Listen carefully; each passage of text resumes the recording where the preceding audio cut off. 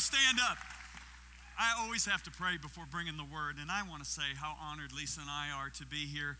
We're kind of family here, so you can look at us as Uncle John and Aunt Lisa tonight. But, I just want to say what an honor it is to stand here and speak on a pulpit here for a conference like this. You know, leadership is exemplified by its fruit. You know, Jesus said, wisdom is known by its children. And when I look, Lisa and I, we've been here since 1999, and we were here in this church, and the turbulence that this church went through. We've been traveling all over the world for years, and believe me, what we went through 8 years ago in this church, and then 7 years ago with the shooting, would have put most churches in the world under. Just close the doors. And I am just so in awe of the leadership of Pastor Brady and Pastor Pam. And because let me tell you something, and this is amazing when you hear this. This Easter, New Life had the largest attendance ever in its history. Now, for a church that went through what it went through 8 years ago to have its largest attendance, I'm telling you, only God can do that. And so you've chosen wisely to come to this leadership conference. Amen? So thank you, Pastor Brady. We love you, and we will always encourage you because we thank God for what you're doing for our city and for our nation. Amen? Now, I just want to say this. I know a lot of you probably don't know me, and I figure the best way I can introduce myself is to show you a picture of my family. Can I do that? Now, you're going to hear the true story tonight. Lisa will try to bend it tomorrow morning, but I'll tell you the truth tonight, okay? But anyway, there is my gorgeous best friend, girlfriend, and wife of 32 years of marriage next to me, Lisa Bevere. She's amazing. You'll get to hear from her tomorrow. She was just at Jensen Franklin's women's conference this weekend. Thursday, she goes to Joyce Meyer's women's conference in St. Louis. She just travels all over the world, and I tell you what, it's a wonderful thing because we get honeymoons like every other week. We get to join back together. Our oldest son is on the left, Addison. He is like amazing. He's 28 going on 50 in wisdom. He's literally the COO of our entire ministry, and I have so much respect for that man. That's his wife, Juliana, whom I've adopted as my daughter. Then next to Lisa, the three boys on the next to Lisa are actually available, so Austin is our second-born son. He's head of our marketing department, a brilliant strategist and thinker. Alec is next. Alec won Tough Mudder in the entire state of Colorado last year, so he's won Tough Mudder. And then you have Arden. Arden is our youngest and tallest. He interned for Steve Kelly, our dear friend at Wave Church at Virginia Beach for 9 months and then came back and is now working with us, and he is just an absolute amazing communicator of the Word of God. And then you see the two little ones. Those are our G babies. You say, what is a G baby? I am way too young to be grandpa. So it is G Daddy and G for short. I got to highlight my G's. This is Asher. He turns 5 tomorrow. He is as cute as he looks. This is Sophia Grace. Now, she's really special because she's the first girl born in the entire Bevere or Toscano clan since 1967. So you better believe this is one celebrated little girl. We had our first date a couple weeks ago. It was magnificent. She had to be potty trained.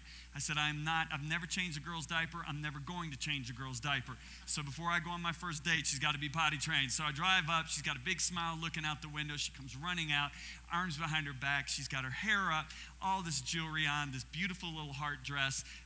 Throw her in the car seat. We go to Whole Foods and have gummy bears and pizza. And then we go do her first manicure. It was amazing. And then we went and bought her a dress. And then we got on the train and rode around the mall. And I get this text from my son. He said, excuse me, sir. My daughter is way out past her curfew. Get her home now. I said, darn. So anyway, I told her next time we go on a date, I'm buying her a necklace. So she keeps saying to me, when's our next date? But this is also Elizabeth Hope. She was just born 3 months ago. So I got another girl to spoil in the family. So that's my family. And Lisa will try to tell you that she's the favorite, but I really am the favorite. So you can listen to what she says tomorrow and weigh it out. But anyway, that's my family. And the more I love my family, the more I realize how much God loves us. Can you say much? Because we're his family. Amen? Amen. Now, I have really been looking forward to being with you because I love leaders. I just spoke to leaders in California and Nevada last week. There's a special place in my heart for especially pastors. I have the utmost respect for pastors. After traveling all over the world for 25 years, I just look at you and salute you. I actually told my team, I said, listen, television may influence the world, but it can never change the world. what's going to change the world is the local church. And that is why I have the utmost respect for you senior pastors, you associate pastors, you executive pastors, because you literally are changing our communities, and I'm so grateful. So tonight, I just really want to believe that the Holy Spirit will give us a word that will literally lift you and encourage you. I prayed about it, and it seems like every time I get in front of leaders, God just really puts this in my heart. And so I'm gonna stay true to it. And some of you may have heard me speak on it before, you may have not, but either way, I just really want to believe that you are changed tonight forever as a result of the Word of God. Can we believe for that? So Father, thank you for these leaders that have gathered together. Some have come from so far away to hear from you, to be ministered to by your presence in worship, and to receive, Lord God, instruction and counsel in how to lead their organizations. So, Father, tonight I'm asking that once again, Holy Spirit, that you would literally invade this sanctuary, that you would glorify and magnify Jesus in our midst. And as you do, I pray that not one of us would leave this place the same as we came, but we would be changed not only by your word, but by your presence. So I'm asking that you would honor us with your presence in this place tonight. Change us forever. And for this, we give you all the honor and the glory and the praise. In Jesus' mighty name we pray. And everybody that agrees with a big shout says, amen. Come on, thank him in advance for what he's going to do. Come on, give him a big round of applause for what he's going to do in your life tonight. Amen. Amen. You can be seated. Now, I kind of love the house lights up because I love seeing people's eyes, so I hope we can do that. I hope I don't interrupt anything by doing that. But I just want to say again, Pastor Brady, what it is an honor to be here, and it is an honor to be a member of your church, sir. All right, tonight I'm going to share with you something that is a great passion. You know, this really occurred last year. I went on an extended fast, and what my custom is when I go on an extended fast is I said, Lord, what book of the Bible do you want me to read through? And I heard so clearly, read the book of Acts. So I started journeying through the book of Acts, and literally scriptures started jumping up off the page at me. And all these scriptures dealt with the exact same thing. And that is how much the early church looked to, depended on, interacted with, and spoke about the Holy Spirit. I realized as I was reading through that he was a vital part of their lives, and he was like preeminent in everything they did, in their leadership meetings and in their outreaches. And what became apparent to me is that what was common among them is not so common today in our American churches. So let me just start out by saying a really bold statement. There is virtually no Christianity without the Holy Spirit. You remove the Holy Spirit from Christianity, and it very quickly becomes a dry, monotonous, mundane religion. You remove the Holy Spirit from your ministry, and your ministry quickly becomes an occupation. You remove the Holy Spirit from a church, and it will morph into either a social club or a religious institution.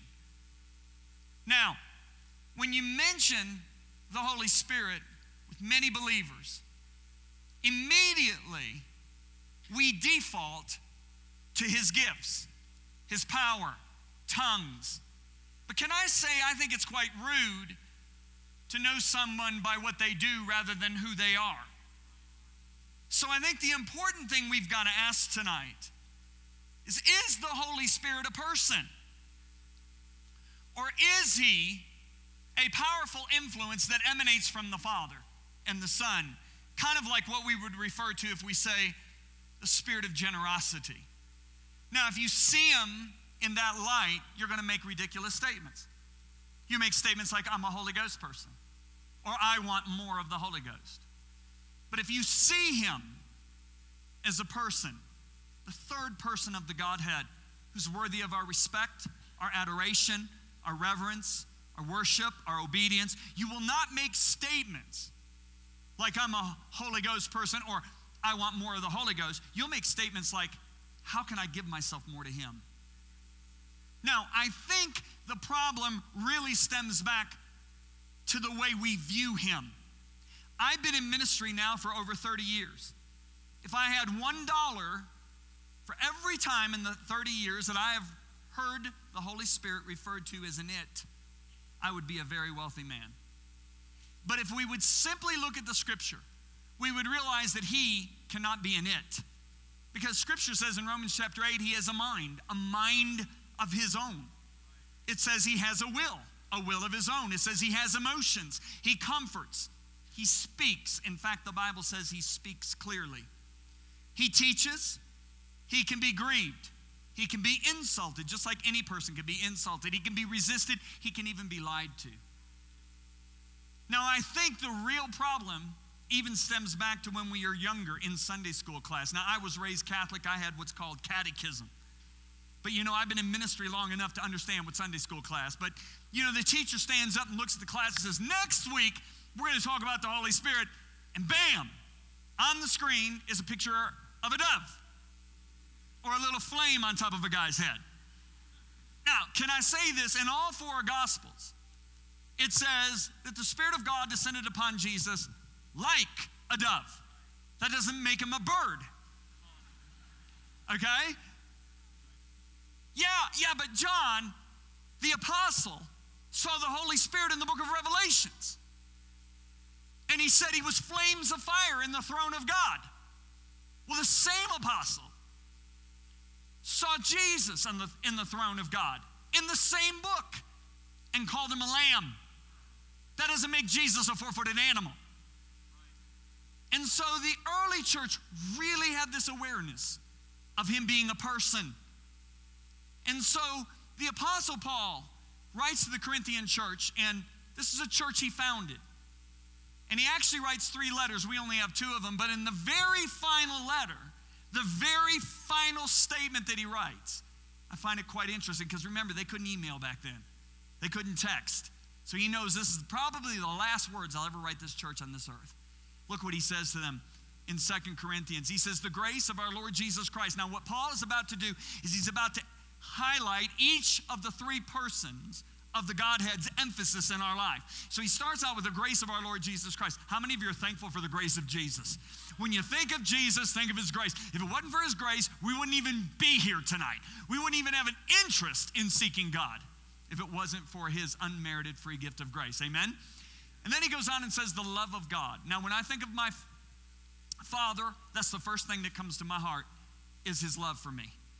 I showed you my 4 sons, how much I love them. I can't even imagine having one son. I can't even fathom giving my one and only son to die for all my enemies.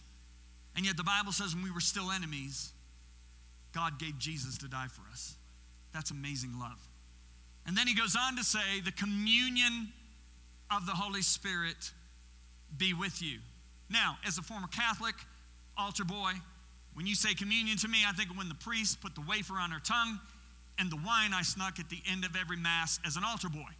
That is not communion, okay? Communion is the Greek word koinonia. Most of you should know this. And it is a word that has a lot of definitions, but what I've done, because I've really studied this word, I have narrowed it down to 3 major definitions. Definition number 1 would be fellowship. So what Paul is saying is, may the fellowship of the Holy Spirit be with you. Now notice he doesn't say, may the fellowship of Jesus be with you. Why doesn't he say that? Because it's pretty difficult to fellowship with somebody who's a few billion miles away. You got to remember, when Jesus ascended to heaven, the angel said to his disciples, the way he went, the way he's coming back. He has not come back in the clouds yet. And if you remember when Stephen was stoned, he saw Jesus standing at the right hand of God. He's been there for 2,000 years. The person of the Godhead who's been on earth is always the one who's so misunderstood, even by ministers. They didn't get God the Father at Mount Sinai. If you look at the leaders in Jesus' day, they said, who are you? God's our Father, who are you? And if you look at today, the Holy Spirit has been so misunderstood even among leaders in the church. And so the second definition is partnership. So Paul is saying, may the partnership of the Holy Spirit be with you. That's one of my favorites there. And my very favorite is the third one, intimacy. Now, let's look at each of them. Number 1, may the fellowship of the Holy Spirit be with you. The word fellowship, what does it mean? It means simply this. It means companionship, or it means to share with one another. Now, how many of you know companions interact with one another? Correct? We live here in Colorado Springs. A lot of times people go up to a Denver Bronco game. And can you imagine picking up your friend to go up to the Bronco game, and your friend gets in the car, and you drive an hour up to Denver, up to Bronco Stadium, and you don't say one word to your friend.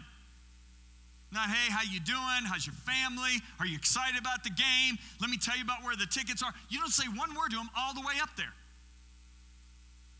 And to add insult, you turn the Christian radio station on really loud so he can't talk. Now, you would never dream of doing that with a person. But yet, how many times do we get in the car and we drive 20 minutes and we don't say one word to the Holy Spirit? Why? Because we really perceive him as an it, not a person. Because you'd never do that with a person. But yet, we'll easily do that with him. See, back a Christian, back a leader into a quarter and say, is the Holy Spirit a person? He'll go, oh yeah. But yet we treat him like an it. But if you look at the early church, it wasn't that way. Paul made this statement in Acts chapter 20. He said, now I'm going to Jerusalem, drawn there irresistibly by the Holy Spirit. Not by Jesus, by the Holy Spirit, by his partner. Are you seeing this? And then he says, not knowing what awaits me, except the Holy Spirit has told me now look at this, in city after city, the jail and suffering lie ahead. Now, do you see the word city after city? This is an ongoing conversation. So in other words, like, if we made a movie about Paul's life, I'm telling you, this is the way it would be. We'd put him in a cave or some room with a desk and a chair and a bed and a cot, I should say, not a bed. And then we'd play this sci-fi music, like, woo, and then you'd hear this voice, Paul, jail and suffering lie ahead. And Paul would be like, I had an epiphany. That's not what happens. There's an ongoing conversation going on here. I'm sure Paul is protesting about this. Jail. What do you mean jail? I'm supposed to bring the gospel all over to Eastern Europe and Asia. What do you mean jail? I can't do that going to jail. Yeah, but Paul, you got to understand. You're going to get an opportunity to speak to rulers, to leaders, to soldiers, even Caesar himself. So it's actually going to further what you're doing. Yeah, but I don't like the jail and the suffering part. Can we talk about it? I mean, can we not have that part? And so, see, they're talking about this city after city. You know, I've had conversations before with Lisa. And believe me, it didn't last 5 minutes. It went on to the next city, and then to the next city, and then to the next city. And you know, sometimes we didn't agree, and we kept talking about it. See, that's what's going on with Paul. He's like, I don't like this. And so they're interacting with one another. If you look at Stephen's ministering in a city, and all of a sudden in the middle of this meeting, an angel, now look at this, an angel of the Lord speaks to Philip. Now, you will never find a Bible translation that says an angel of the Lord appeared to Philip. You will never find it, because an angel did not appear to Philip. An angel spoke to Philip. Now, I will show you other people angels appeared to in the New Testament. An angel appeared to Joseph. An angel appeared to Zacharias. An angel appeared to Mary. An angel appeared to Elizabeth. An angel appeared to Cornelius. An angel appeared to John. But an angel didn't appear to Philip. An angel spoke to Philip. An angel said, hey, get up and go to the desert. So Philip obeys. He goes to the desert. A couple days later, he sees a royal Ethiopian chariot. And we see 3 verses later, then the Spirit said to Philip, go and overtake this chariot. Now, do you understand that these guys knew the voice of the Spirit of God so well that they could differentiate his voice from an angel's voice? Now, that seems weird to some of you, but is it really weird? Put 24 of us in a room, small room. Put Pastor Brady and I in one corner, sitting down, talking. Put Lisa and Pastor Pam on the other side of the room, sitting down, talking, and you all standing up, talking.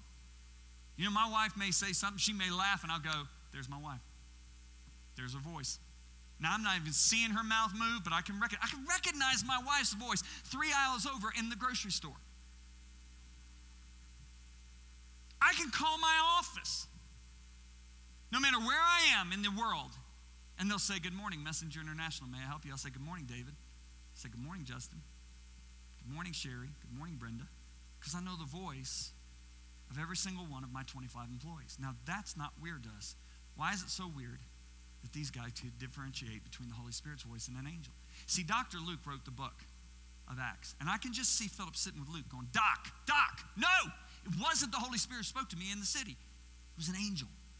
When I got to the desert, that's when the Spirit spoke to me. That's why I said earlier what was common among them is not so common with us today. You still with me? Now it goes to partnership. Everybody say partnership. So Paul's saying, may the partnership of the Holy Spirit be with you. Now, how many of you know that partners have to develop what I call an ebb and flow? Right? I remember when I played varsity tennis at Purdue University, what they do for a match, you have 9 points for a match, 6 singles, 3 doubles. So you as a singles player are paired up with another singles player and become a doubles team. I was paired with the number 2 singles man on Purdue University's team. And I remember our first couple of matches were so bad. Want to know why? Because balls were flying right between us at the net. Balls were flying. I mean, we were so awkward. And so we started talking. And we kept playing together. And what happened was we started developing a flow. And do you know, after a while, we were almost unbeatable. I think we hardly lost a match after we started thinking like one man. That's what the Holy Spirit desires with you. He wants to be your partner. You know, I remember the first time I got up to preach 30 years ago. Lisa and I were just married. Lisa was sitting in the front row right where she's at right now. Within 5 minutes of my message, she was sound asleep. And she slept the entire message. And her best friend sitting next to her was in such deep sleep, I was watching drool come out of her wide open mouth. Now people don't go to sleep when I preach. Why? Because I've learned how to flow with my partner. I remember the first time God asked me to write a book. You know, I just finished my 19th book yesterday. And I remember the first time in 1991, God said to me, write a book. It was my worst subject in high school. I hated English. I hated writing. But yet I knew he had spoken. And I remember it took me a whole year to write that book. And I needed a lot of help. And it really isn't that good of a book.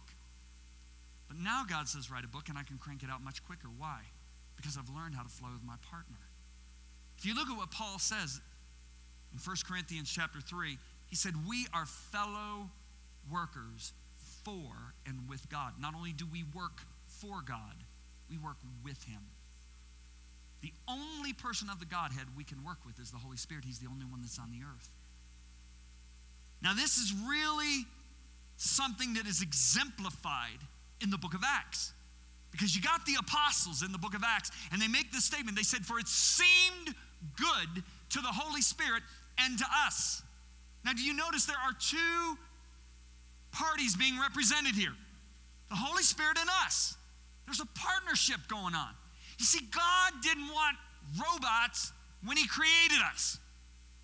He wants to partner. I mean, you see his desire in the Old Testament. I mean, one time he's getting ready to go blow up Sodom and Gomorrah, and he says, you know what? Should we do this before we first talk to our friend Abraham, our partner? And he comes down, and he and Abe look over the cliff, and he says, you know what, Abe? We're thinking about blowing up these 2 cities. What do you think? And Abe just goes, wait a minute. My nephew's over there. So Abe starts reminding him of some things, right? And after they're done interacting, God approaches it totally different. If you look at 2 times on the mountain, the Bible says literally God was going to do something, but Moses reminded him of what he had previously said and said, oh, no, you don't. And the Bible says God changed his mind. He relented from what he was going to do because of what his partner said. Now, with Moses, it's just on the mountain. With Abraham, it's just at the cliff. With us, it's 24/7. Because Jesus said he's going to be continually in you and with you.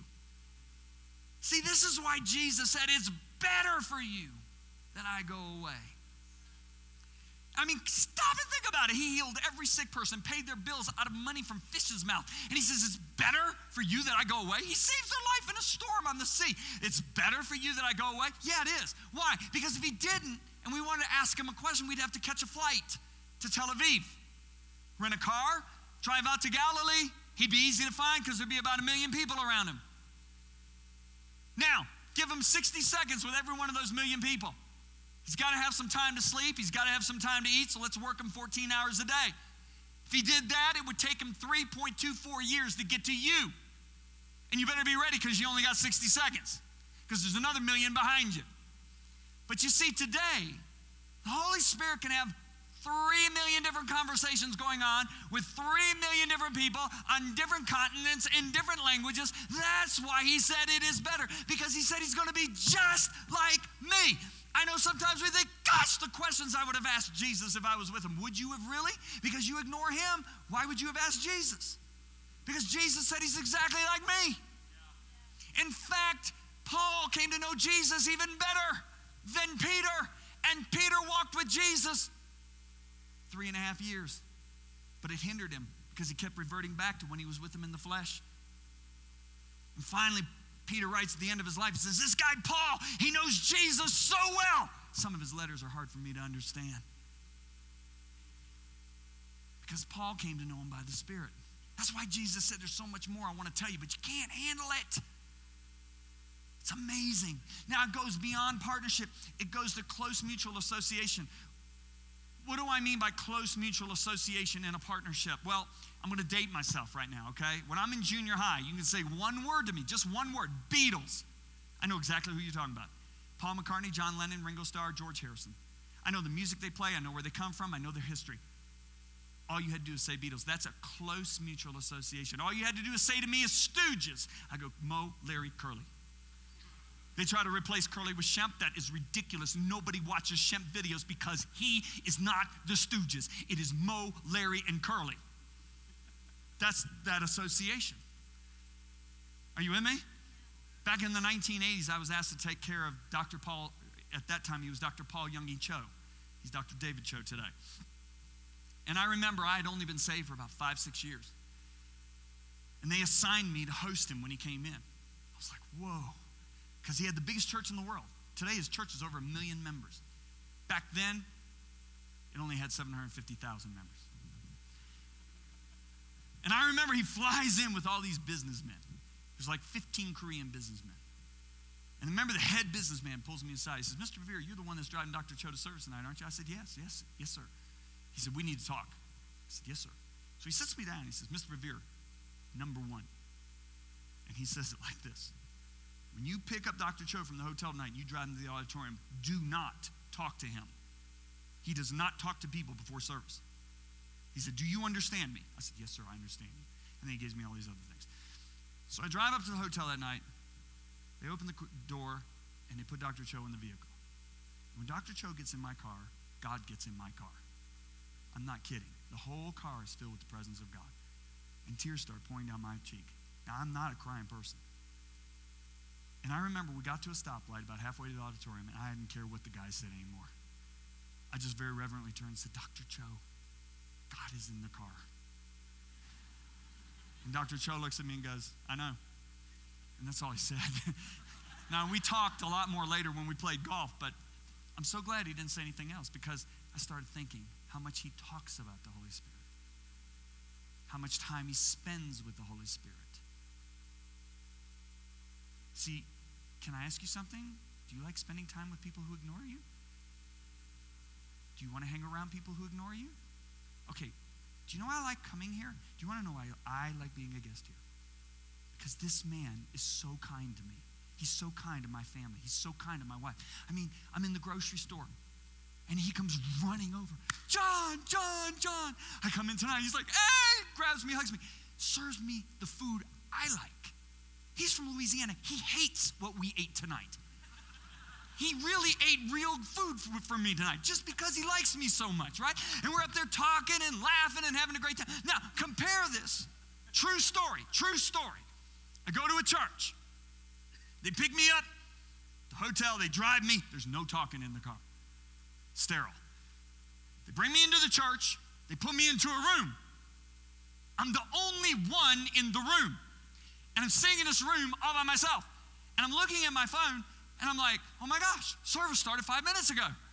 Finally, a knock comes at the door. And they're standing there, my entourage. They reach out and grab my Bible, and we start walking down this long hallway. No talking. I feel like it's dead man walking, okay? And then we come into the auditorium. The pastor's over there. 9,000 people are here. And I get up and I preach 45 minutes. And when I'm done, before the service is over, they take me out and bring me back to the room. Nobody else is in the room. I'm all by myself. I'm sitting in a room going, why did they invite me? Do they even like me?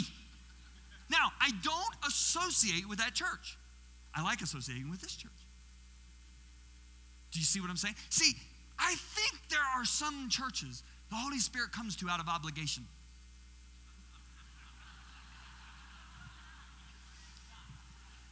Then I think there's other churches he really likes coming because they like him. Are you with me? You guys still with me tonight?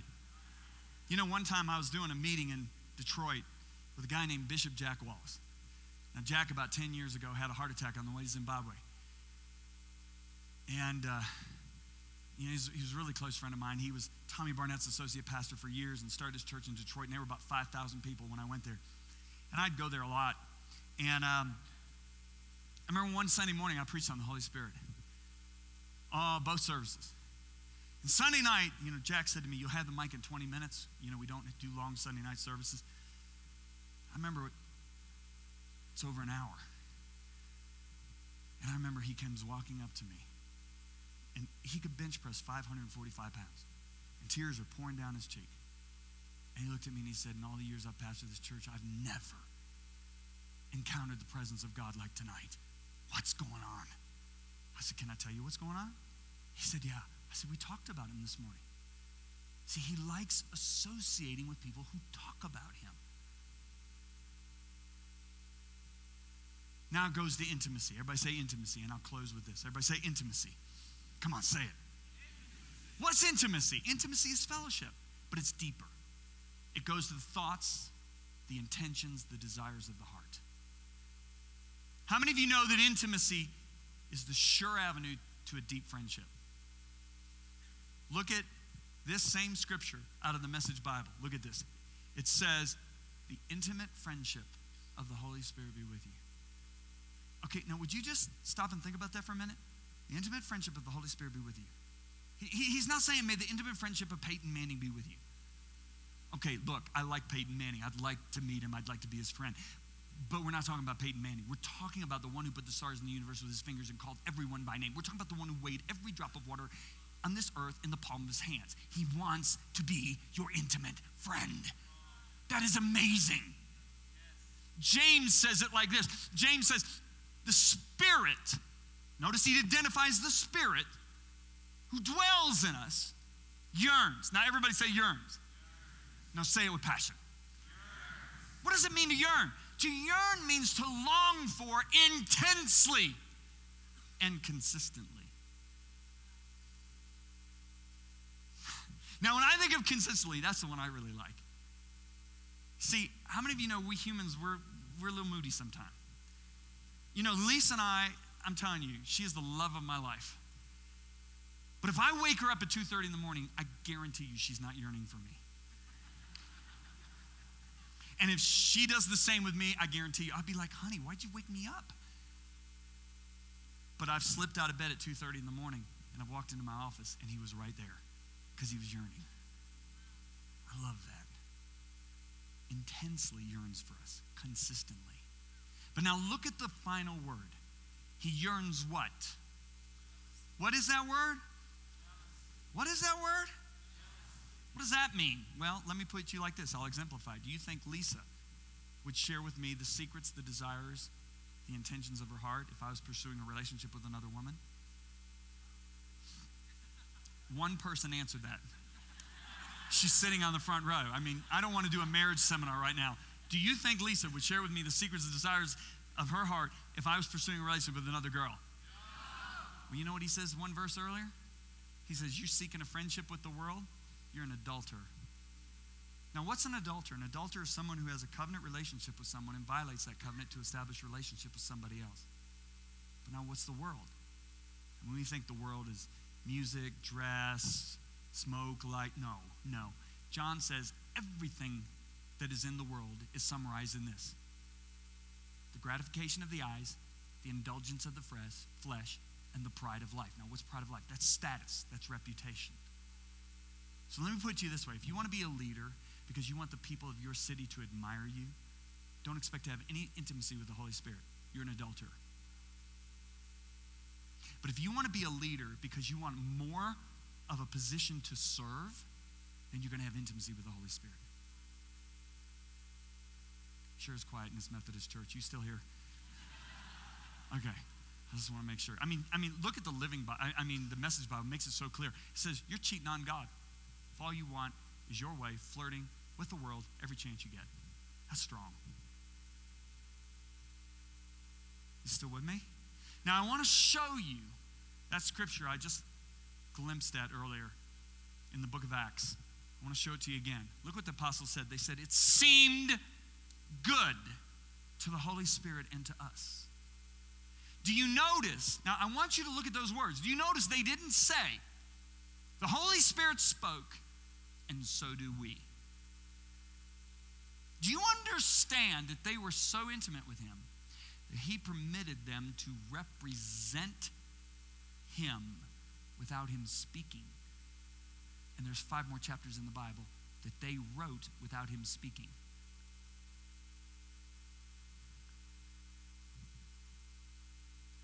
Are you with me? Let me give you an example. Lisa and I were doing a conference in Canada last year. I spoke first night, she spoke second night. Second night we're in worship. It was quite a powerful worship.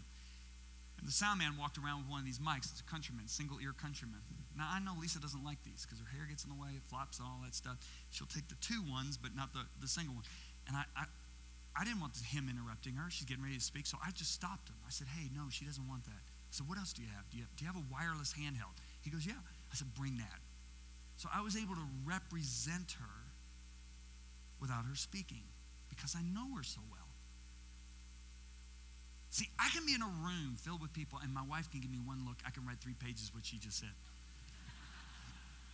Now, you'd be in that room. You'd see the same look. You couldn't write nothing. Why? Because you don't know her like I know her.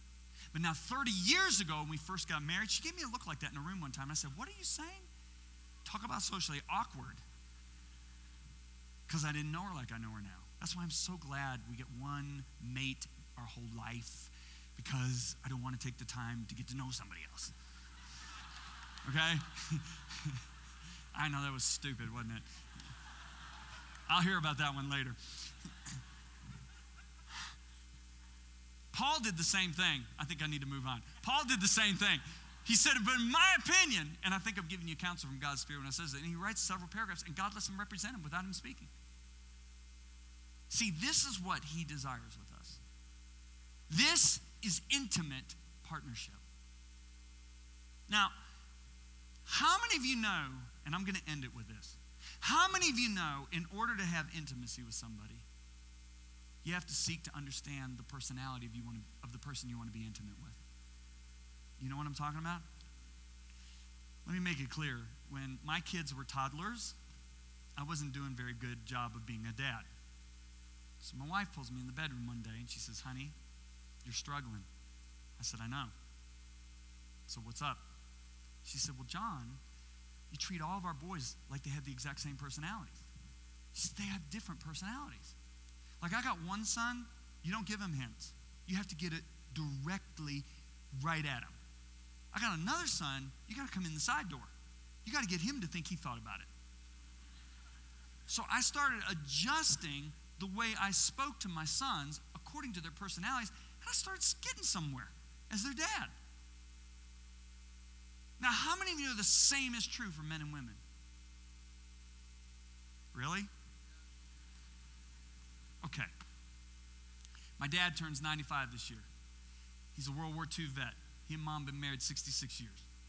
Okay? Unbelievable dad. Never drunk a day in his life. Never saw him look at another one. Paid all of our bills. But he didn't get saved till he was 79. Okay? And my dad's this little World War II Italian man. He's a vet of World War II. And I'm just going to put it to you straight. He just doesn't like to talk. He's so quiet. So Lisa's really my first love. So he doesn't prepare me to be married to a woman. So I get married to Lisa, and I treat her like a guy. Some of you know what I'm talking about. Well, it didn't go well the first couple of years, right? Because Peter said, dwell with them with understanding. And if he would have really thought about it, he said, you wives, dwell with your husbands with understanding. Because our personalities are different. Like last September, I won our club championship for the seniors. I hate saying that. So it's a 2-day tournament, and I come home the first day, and my boys look, everybody's in the family room, and they said, well, how'd you do? Because they all knew I played in the tournament. I said, well, I shot a 67.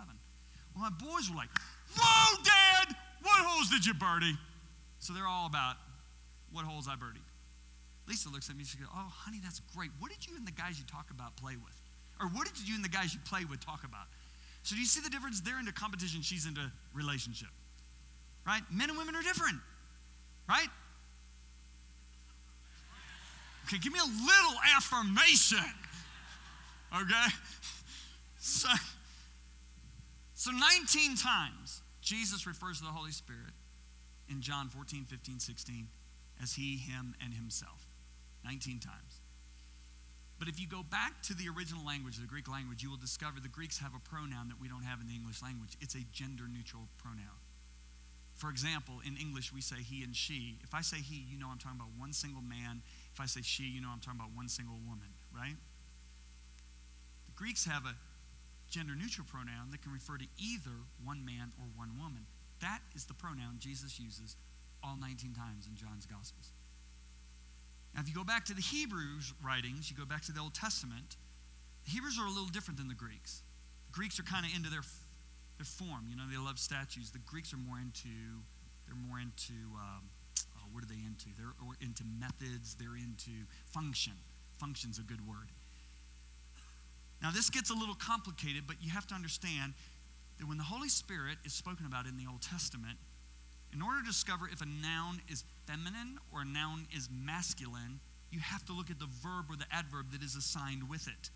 That will show whether it's a masculine or a feminine in what you're talking about. Do you know that several times in the Old Testament that the verb and the adverb makes the noun feminine when talking about the Holy Spirit? Did you hear what I just said? Feminine. Now, I am not saying the Holy Spirit is a female. Don't you dare walk out of here and says, John Bevere says the Holy Spirit is a goddess. No, that's not what I'm saying. However, what I am asking is this. Who, and this is really not a trick question so you can respond to me. Who existed first, God or human beings? God. Look what Genesis 1:27 says. So God created human beings in his own image. In the image of God, he created them. Male and female, he created them in his own image. So you know what that means? There has to be personality characteristics that we ascribe as being feminine that existed in God before humans were created. Otherwise, females never could have been created in his image, and they were created in his image. Well, you have God the Father. That's pretty obvious. He's not effeminate. You have God the Son. Again, that's really obvious. So who's left? Who's left in the Godhead that can carry personality characteristics we ascribe as being feminine? I submit to you it's the Holy Spirit. And I have reasons. If you look at Ephesians 4:30, it says, do not grieve the Holy Spirit of God. Now notice it doesn't say don't grieve Jesus. It doesn't say don't grieve the Father. Don't grieve the Holy Spirit. Now, the Greek word there for grieve is the Greek word lupiti. And thanks to Rick Renner, it means this: deep sorrow and distress. It comes from the root word lupe, which means a pain that can only be experienced between two people who deeply love each other. Let me give you an example of this. I have, because I'm Italian, I'm very, very passionate. I have at times in past spoken harshly to my sons. And when I do it, within 20, 30 minutes, this overwhelming conviction comes on me. And I go back to my son and I say, I am so sorry. What I said was right, but the way I said it was wrong. I'm so sorry for being harsh. Would you forgive me? And my sons, they're so amazing. They'll go, come here, Dad. They'll pat me on the back and say, we forgive you. Okay? Everything's great between me and my son. 2 days later, Lisa looks at me and she goes, I'm still mad at you for the way you talked to our son 2 days ago. I'm like, babe, that is like so water under the bridge. Now, what happened?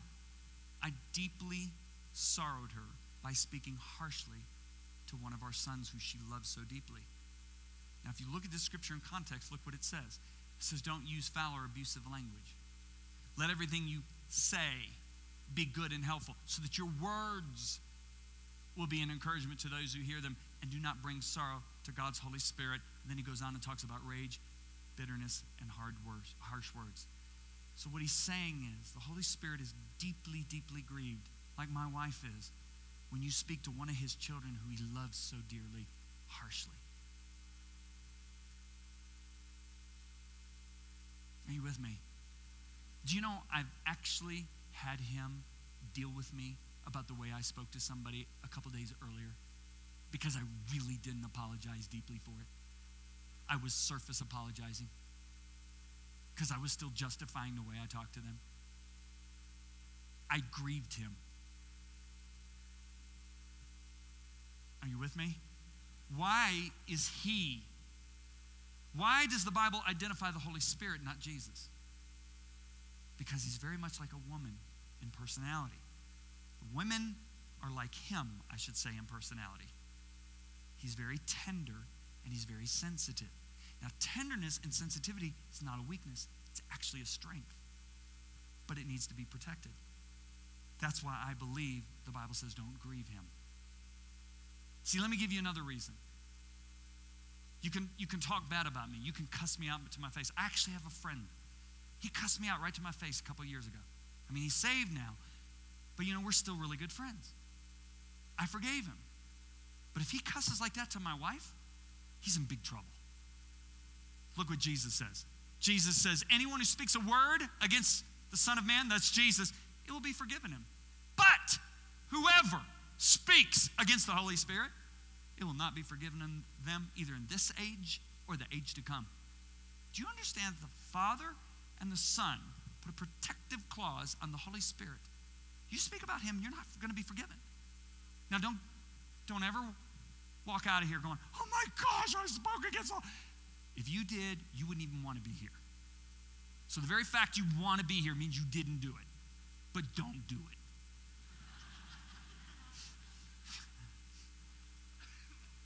Are you with me?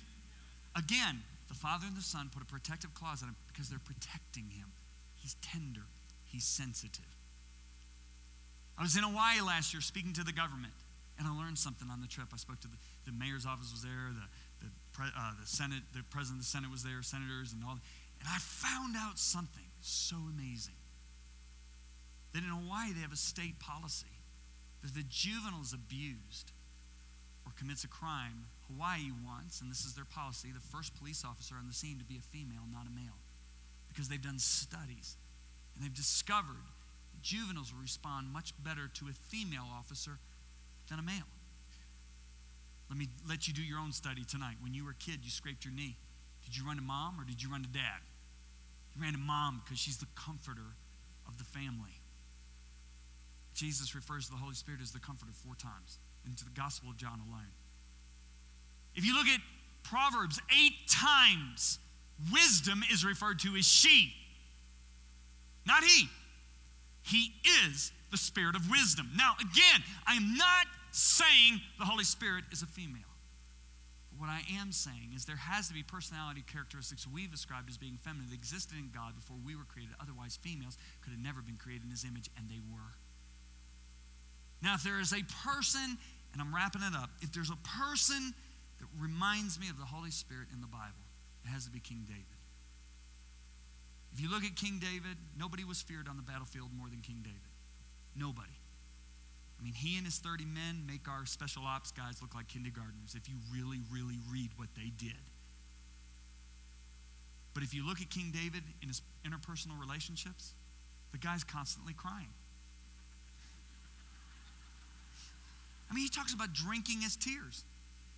I mean, do you know what he said about a man one time? He said, Jonathan, your love to me is better than any of my wives. What man talks like this? Okay, so he's mighty on the battlefield, but he's very tender and sensitive in interpersonal skills. If you look at the Holy Spirit, he's the Spirit of might. He manifests as the rushing mighty wind.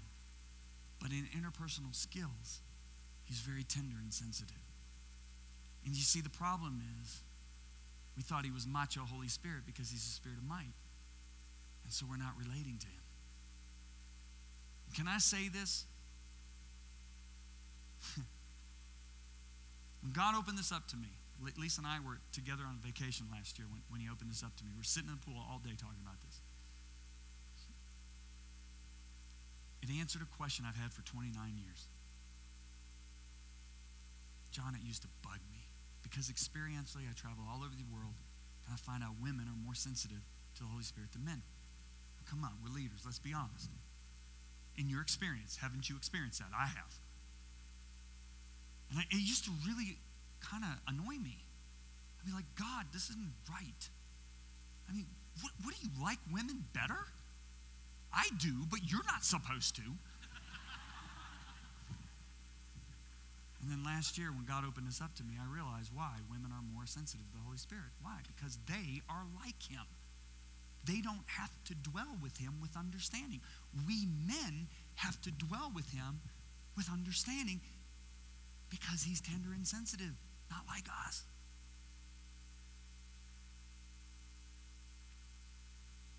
I entitled the book, and I wrote it with my oldest son, Addison, The Holy Spirit, an Introduction. Why did I say introduction? Because he was so misrepresented in the charismatic move. I mean, how many of you know kids can detect weirdness better than anybody? I remember 20 years ago, Lisa and I were going to churches, and my 25-year-old now and 28-year-old, they're leaning into mom's chest side so strong they're almost bruising her because they don't want to be near the spirit-filled man or woman sitting next to them.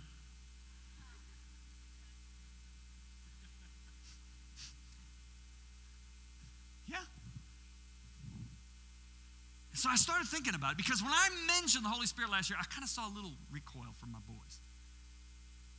I'm sitting there kind of thinking, all right, what's going on here? And I started thinking about this. I started thinking, nobody yielded more to the Holy Spirit than Jesus. Nobody yielded more effectively and better to the Holy Spirit than Jesus. Yet kids jumped in his lap. They were seeking to jump into his lap. Mafia leaders invited him to their party. Mafia leaders wouldn't have invited that lady next to my son to their party. Government officials sought him out. They would never seek this person out. So you know what I realized? The Holy Spirit's not weird. It was the people representing him. They're just weird. They would have been weird if they were playing cards. They're just weird. And we encourage them to be weirder by what we taught. So I called it the Holy Spirit in Introduction. Now, let me show you why I did this. Brandon, would you help me? Would you stand up? Daniel, would you help me? Would you stand up? Okay. Now let me show you why I called the introduction, okay? So please bear with me. I love this man. I respect this man. Please. Brandon, I know him. Daniel, I know him. But they don't know each other. So I'm wanting to introduce Brandon to Daniel. Now, Daniel's not around, so I said, Brandon, I can't wait for you to meet Daniel, man. Let me tell you about him, man. He's a vegetarian.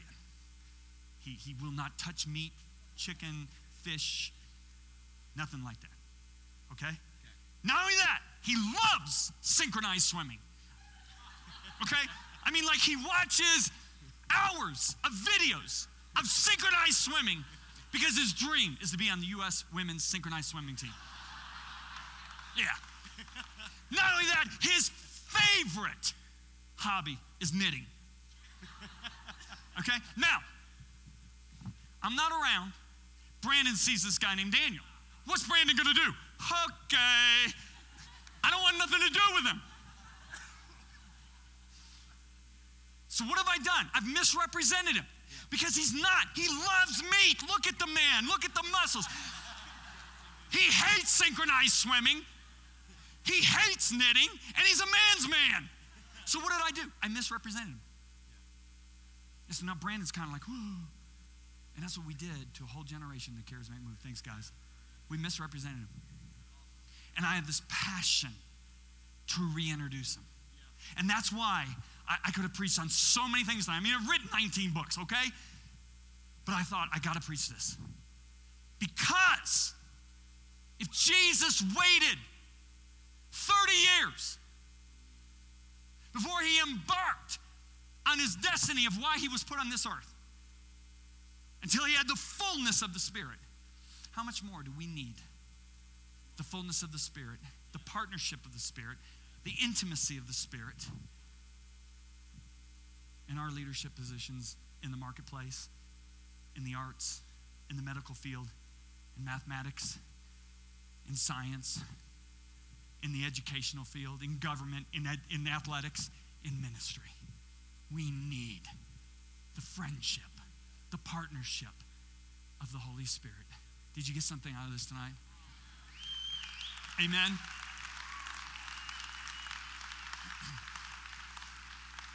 I just sensed as I was, communing with him before coming in here tonight, there's some people in here, you're dry. And you want that vibrance put back into your relationship with God. Well, let me tell you something. It's going to stay dry until you engage with him. And if you say, you know what, John, things have been a little dry, can you just stand up and let me pray for you tonight? If you just say, man, I want a closer relationship with him, just be honest and just stand up right now. I'm not going to call you up front. I just want you to stand up. I'd love to pray for you. If you say, John, I really want to have that interaction with him. I'm just going to wait because people keep standing up, so I'm just going to wait. If you say, John, I've never really come to know him. I want to come to know him. Just stand up right now. I just want to pray for you tonight. About 50% of you are on your feet, but I don't know why, but I think there's some more that you want to be standing. I'm going to just give you one more opportunity. Don't look around. There's no reason to look around. If you just say, man, I want fresh filling, a fresh encounter with the person of the Holy Spirit, just stand up. All right. Can you just lift your hands up? Just lift your hands up and close your eyes. Probably 60% of you standing up right now. Father, in the name of Jesus, thank you for these leaders, these men and women of God that are both standing and sitting. I pray and I'm asking you tonight that you would draw near them. Draw near to them. I want you to lift your hands. I want you to say this. Father in heaven, my dear Father, thank you so much for not leaving me as an orphan. When Jesus left, he sent me another. You gave the gift of the Holy Spirit. Holy Spirit of God, I need you. I draw near to you. I'm asking you, draw near to me. Reveal Jesus to me. That's your favorite thing to do. Show me his ways. Show me his desires. Reveal him to me like I've never known him before. And so I ask you now, fill me with your presence. In Jesus' name. Now let's everybody stand up. Just lift your hands.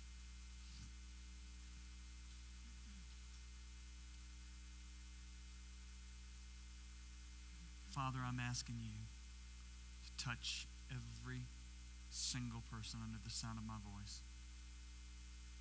with the presence of your Spirit. Fill them. Fill us all. In Jesus' name. Now I want you to whisper to him. I don't want you to say one thing religious. I just want you to be real and speak from your heart. Even if it's just as simple as, you're amazing, or thank you.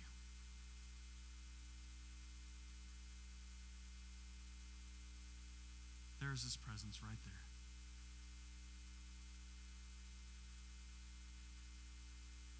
Right there.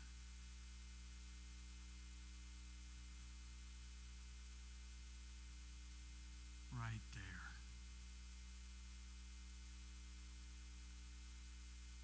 See, we're not looking for a feeling. We're not looking for an experience. We're not looking for anything else other than a person. Just welcome him.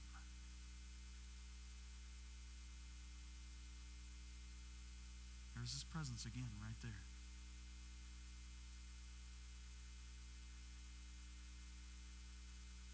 Father, I sense that there's some leaders that are feeling a little lonely, a little isolated.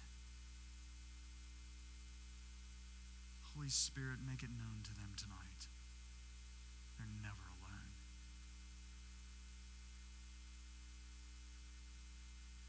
Draw near. Touch them deeply. Inspire them afresh with creative, innovative, fresh ideas. Let that spark of serving your people ignite a flame of fire that's within. In Jesus' name. Now I want you to just thank him. I want you to just thank him out loud right now. Just thank him. There's his presence right there. In Jesus' name. Let's give him praise. Come on. Give him praise. Amen.